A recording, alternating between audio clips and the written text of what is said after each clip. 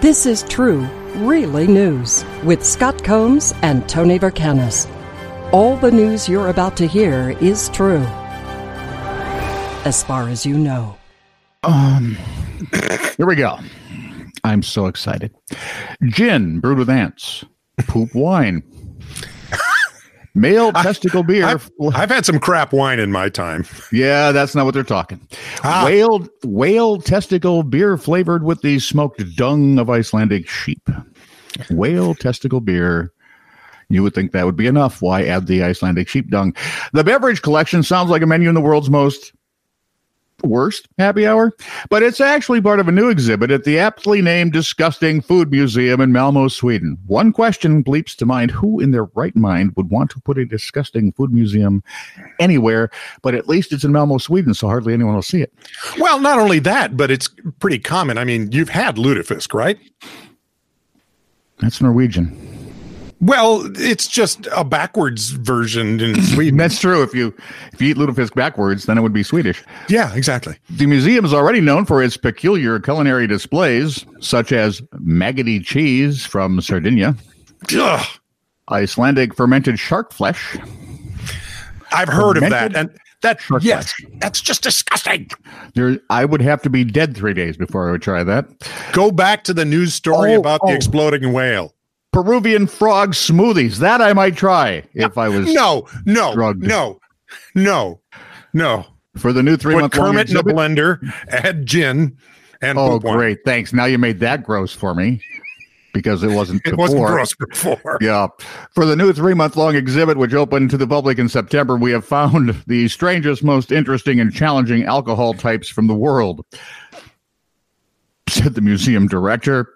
Some of the exhibited alcohols showcase different types of homemade alcohols going back thousands of years, while others are experimental, made by local brewers who honestly should know better.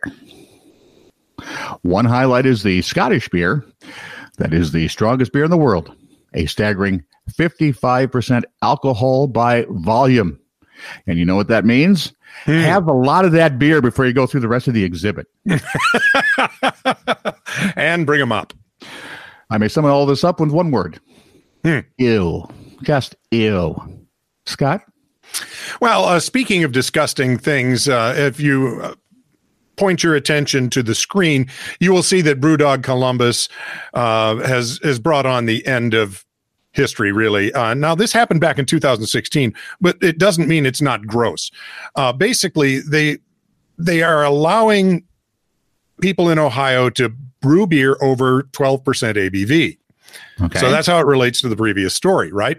But this is what they're doing with it. Shoving beer bottles into squirrels. And having your drink from, I'm trying to think. Somebody woke up in a fever, sat bolt upright in bed and said, I know, we're going to shove it up a squirrel's butt. That'll taste great. See, at first when you look at that picture, yeah, I thought that was the bottom of the bottle and it was pouring out. Well, not the mouth. Well, I think it's just simply safe to say. Ew? Yeah. All right, as long as you're doing gross. Sir Isaac Newton, famous for developing the 3 laws of motion. There's 2 of them. And advancing calculus, which is silly, numbers and letters all together. Apparently had a far-out idea for how to treat the plague, also called the Black Death. His treatment would be toad vomit lozenges. In addition to recommending a number of gemstone amulets against the plague. So it wasn't all science for Sir Isaac, was it? No. He gave detailed instructions on how to make the putrid toad vomit treatment, according to 2 unpublished pages handwritten by Newton that are now in the auction block. Who in God's name would buy those? Look, I have Newton's vomit lozenges, great for the plague. Newton's vomit lozenges, great for the plague. Newton describes in detail how to suspend a toad by its leg in a chimney for 3 days.